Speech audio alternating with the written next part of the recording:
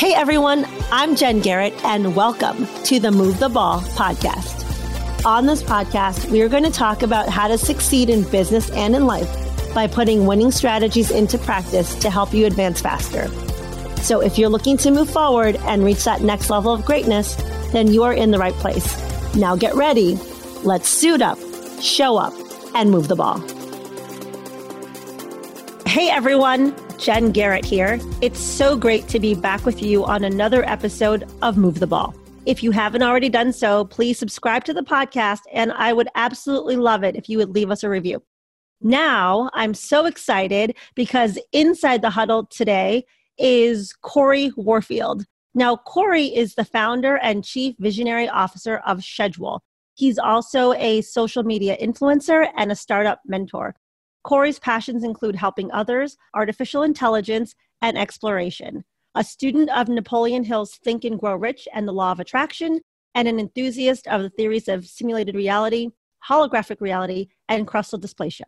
Corey is as much a learner as he is a teacher, and he has become a mainstay of the Chicago startup ecosystem. Corey, welcome to our show. Thanks, Jen, and everybody. I'm here to help move the ball. I'm such a big fan of this series and your book and your methodology, Jen, so I'm really just pleased to be here. Well, I'm so excited to chat with you today. Corey, there's so many things for us to discuss, and I want to kick this off with talking about your company, Schedule. So first of all, how did the idea for Schedule come about? Tell us how you came up with the name, too. Absolutely. So if anybody doesn't get it, just say check your schedule out loud. You'll understand that schedule is a kind of a fun play on the word schedule. It's also the way that about a third of the English-speaking world pronounces it anyhow. But we thought it was a fun way to position ourselves a little differently in the marketplace. And my background is 20 years working in restaurants. I've worked every station from dishwasher to corporate executive, sort of as an F&B director, regional manager. I spent the latter half of my career waiting tables and bartending just because it's where I could have the most fun and make the most money. But every single day of my 20-year career in the restaurant industry really kind of revolved around scheduling. And scheduling was so problematic that it affected our morale and turnover. It affected our bonuses. It affected our income. And one of the big kind of cruxes of that is something called the on-call shift. And anyone that's worked in the restaurant industry knows about the on-call shift. Every week you're told how many days you might work the next week. And then they'll tell you last minute if you're working or not. And if not, you can't really plan your life and you don't know how much money you're going to make. And it's actually so problematic that it's just within the last 12 months starting to get litigated against around the country. And so you're seeing a lot of laws popping up around predictive scheduling, fair work week, and things of that nature that all correspond heavily to the schedule. And a few years ago, while I was working at a prime steakhouse here in Chicago that I helped open, I realized that there wasn't a company out there that was using data to help forecast the staffing needs in the restaurant industry. And the data exists in spades. It can take things into consideration like the weather and any events going on and actual and historical data to really help forecast and eliminate these on-call shifts and to really put some power into the hands of the management and the employees. Because right now in the restaurant industry, people often work shifts they don't want to, or they have to leave earlier than they'd like, and that also affects their income. So I put together a team and a platform. I put my life savings in a couple of years into a company that's now known as Schedule. We're an incorporated company here in the United States with some presence around the globe. And although we still serve the restaurant and specifically the quick serve fast food industry, we've started to see adoption in the security and law enforcement space, in the retail space, in the construction space. So a number of areas, and we're just starting to get into the medical space as well. It turns out that hospitals and medical facilities have really complex issues of revolving around their scheduling. So it's been a lot of fun. We're baking things in like temporary hiring and employee rewards and engagement. We're working, in the worlds of artificial intelligence, data compliance, and a whole number of things. But it's been fun. It's been a wild ride for 4 years, and we're just starting to really gain some momentum. We just raised some funding, and we're at that stage in a tech company where you're kind of always raising money. So we're launching a bigger fundraise here for 2020, and just kind of going along with the tech trends that we see, and trying to really help position ourselves as a market leader in the workforce management space. Well, that's great. So a question for you. So you worked in the restaurant industry for 20 years. You saw this need. But what was the real driving force that made you decide that it was time for you to go leave your job and really pursue the path of being an entrepreneur? I just kind of made the decision in a blink of an eye. The steakhouse that I was at was bought by a large multi-billion-dollar company. And the first thing that they typically do, because I'd been through a buyout with them before, is they raise the prices on everything and shrink the portion size as much as they can get away with. And the second thing they do is start taking away things like the software solutions that are being used that cost money. And we were using one of the kind of de facto standard scheduling companies at the steakhouse, and we'd been using them for years. And they're fairly pricey, and they're certainly outdated. But we all had come to need this. We all logged into that platform several times a day. And it's really, in the restaurant industry, it becomes pretty paramount to be using some type of scheduling software. And so we were all kind of, accustomed to using it daily, and they took it away from us because it was so expensive. And we offered to pay for it, but that got rejected because they didn't want it on their balance sheet. And so, I started to look around and try to find an affordable alternative. I couldn't find one on the market. So I kind of tried to hack some things together, Facebook pages and Google Sheets and things like that. Nothing came close to working. So when I realized that it wasn't as easy as throwing a couple things together and there wasn't a good solution on the market, I just decided, literally all within a time span of about an hour, to launch a company. Came up with the name, started working on prototypes, started to teach myself to code, started finding co-founders and looking for early stage investment. And I'd say within the first 7 days, we were well on our way to becoming a company. We were a registered LLC. We had some wireframes working. I'd applied to several accelerators, and I went down that road for a little bit as well. But yeah, it's I think the moment that I realized that this needed to exist and didn't, I've never looked back, and it's now been 4 years and a month. I'm a recent entrepreneur myself, and it takes a lot of courage to leave your job, your guaranteed income, to pursue the path of an entrepreneur. And what I have found is you really have to get comfortable being uncomfortable and do things that you may not have done before. And it's more out of necessity now because you need to make your business work and to grow. And so what are some of the things that you had to do that were out of your comfort zone to make Schedule really succeed?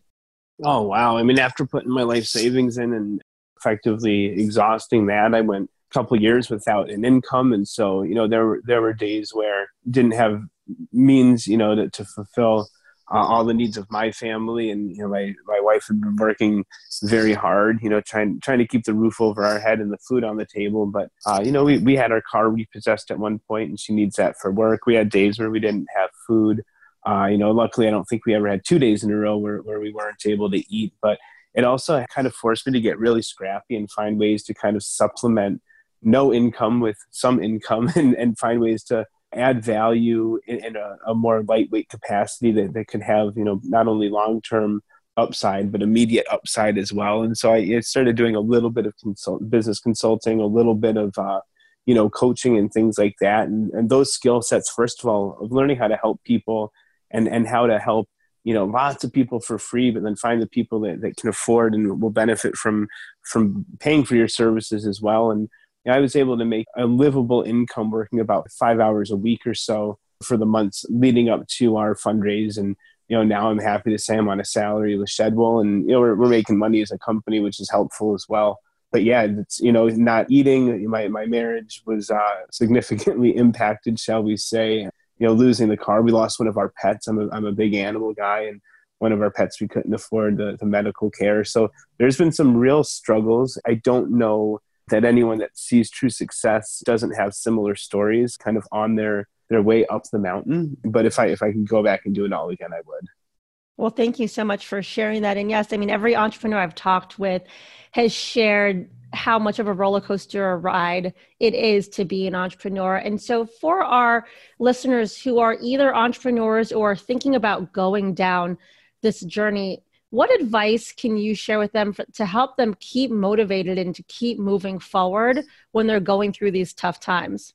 Yeah, well, I think it's kind of a great tie-in to your analogies with football. I mean, it's the ground game, right? Sometimes you only get a yard or two, and sometimes you run into a brick wall. But it really is important to try to make progress every single day and to have that game plan or that roadmap. And so many people are waiting for things to be perfect, or just waiting until they have certain amount of money in savings that can last a certain amount of time, or just waiting until they find that perfect business partner. I think the worst thing that I see, and I see it often, is people just waiting to find someone to invest in them. And nobody wants to invest money in a company until you've not only put your own money, time, blood, sweat, tears on the line. But I think there's never a perfect time to start. And so my recommendation to anybody is to start right away, instantly. Don't wait until tomorrow. Don't wait until next quarter. Don't wait until you've got a couple more paychecks. It's going to be scary no matter what. And you can't prepare for things anyway. So I see people trying to over prepare. And I think it's really just a stall tactic. But so really just getting started, you're going to fail inevitably. So why not start failing before you have everything lined up? It's having everything lined up is just going to screw you up even worse in the big picture, because you waited to do that, and then things won't go according to plan anyway, and then your perfect plan comes crumbling down. So I think I've adopted a phrase that you hear often coming out of Silicon Valley. I just say fail fast and fail forward. People need to really not be afraid to fail. The failures add up to the huge successes and the revenues that we have at Shedwell, but more importantly, I mean, the valuation of the company, and even more importantly, the numbers, on the bottom line that we're saving the customers that are using our software. It really just feels amazing. And to think that this wouldn't have happened.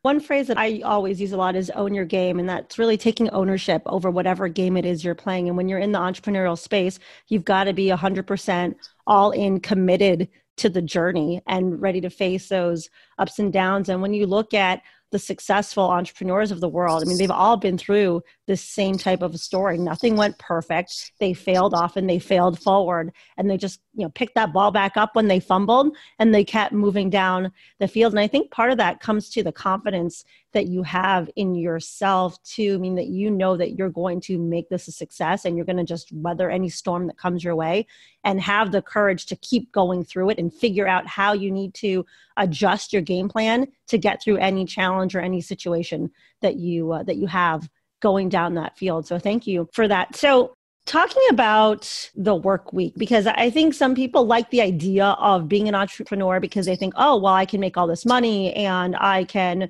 be flexible in my schedule. And there's truth in that you can be very wealthy. You can have flexibility, but being an entrepreneur means you work a ton too. It's not a 9-to-5 job if you want to be successful. And so talk to us about, how many hours do you work a week? Share with us your morning routine and how do you start your day off?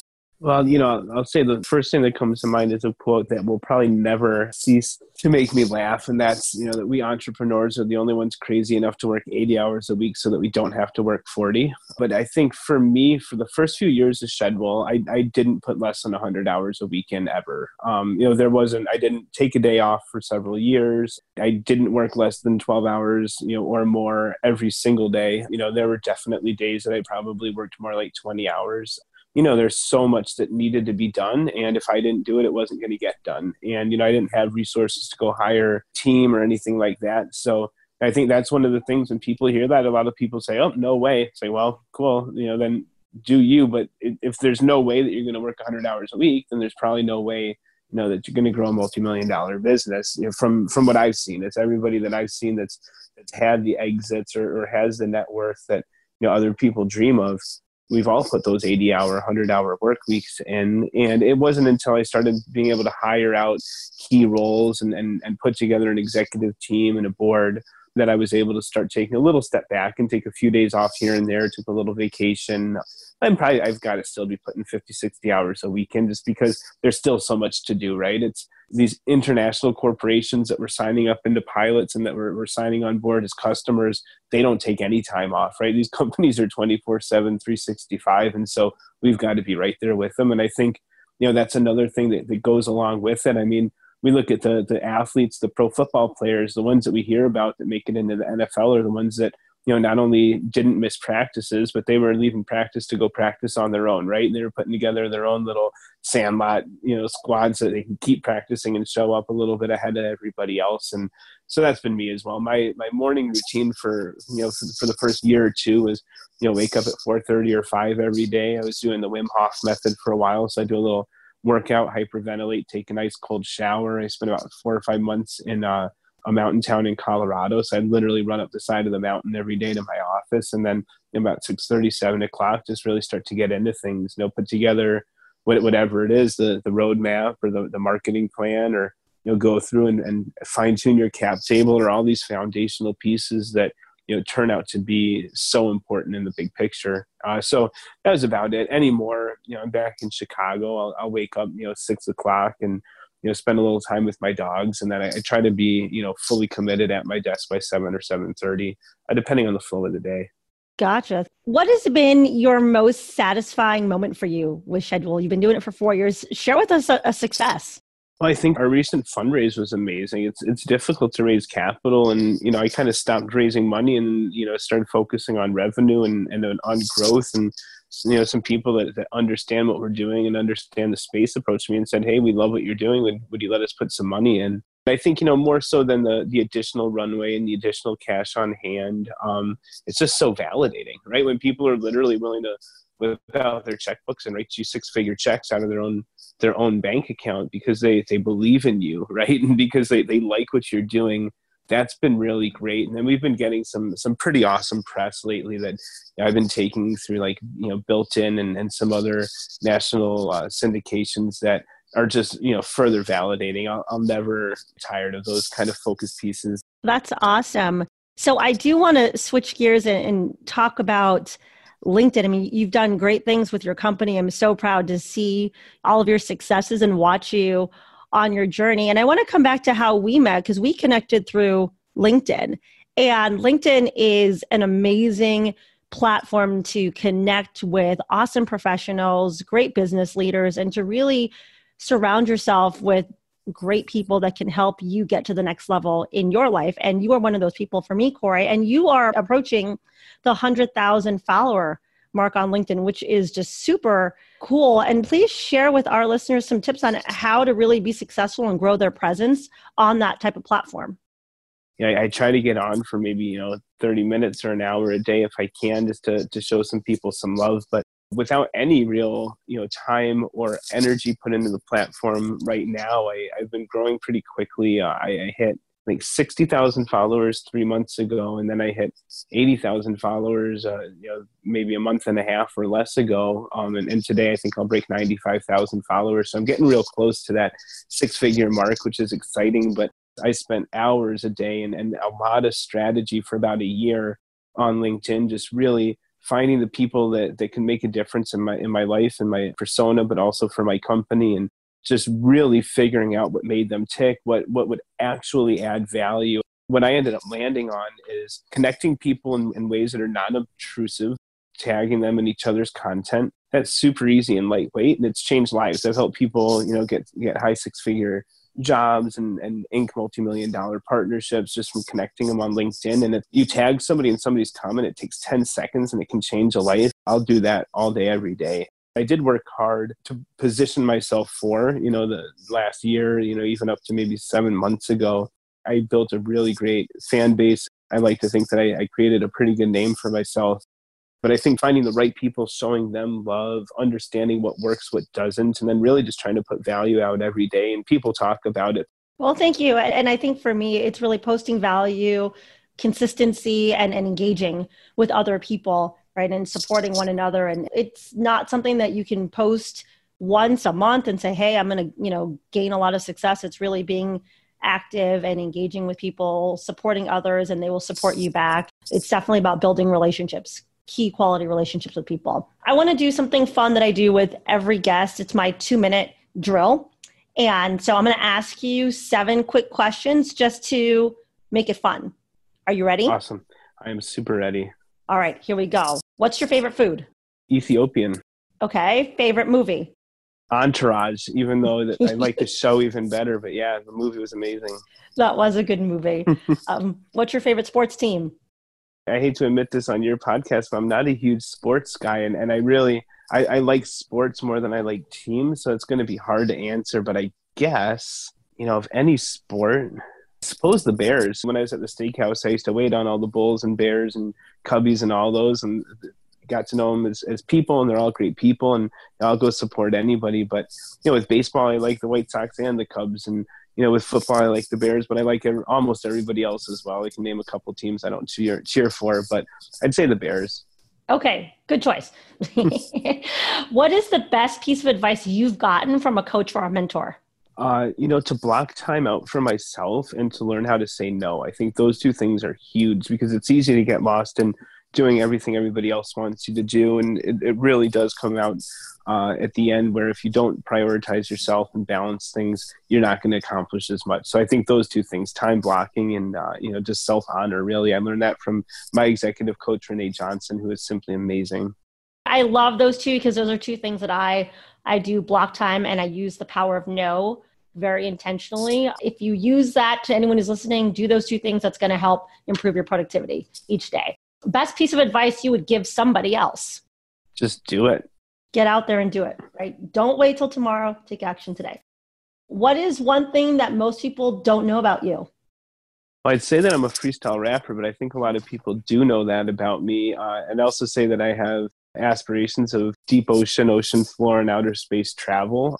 That surprises people sometimes. But I guess the one thing that as a business person, you're not always as vocal about, although I just love God so much. And, I love anybody that loves God, and I'm a little more liberal in this. I don't necessarily think that everybody needs to use the same name or read the same book. I think, when your heart is looking for that love and wanting to bring that love that is God to the earth is huge. And, that is the vibration that I resonate at. And that is the priority in my life.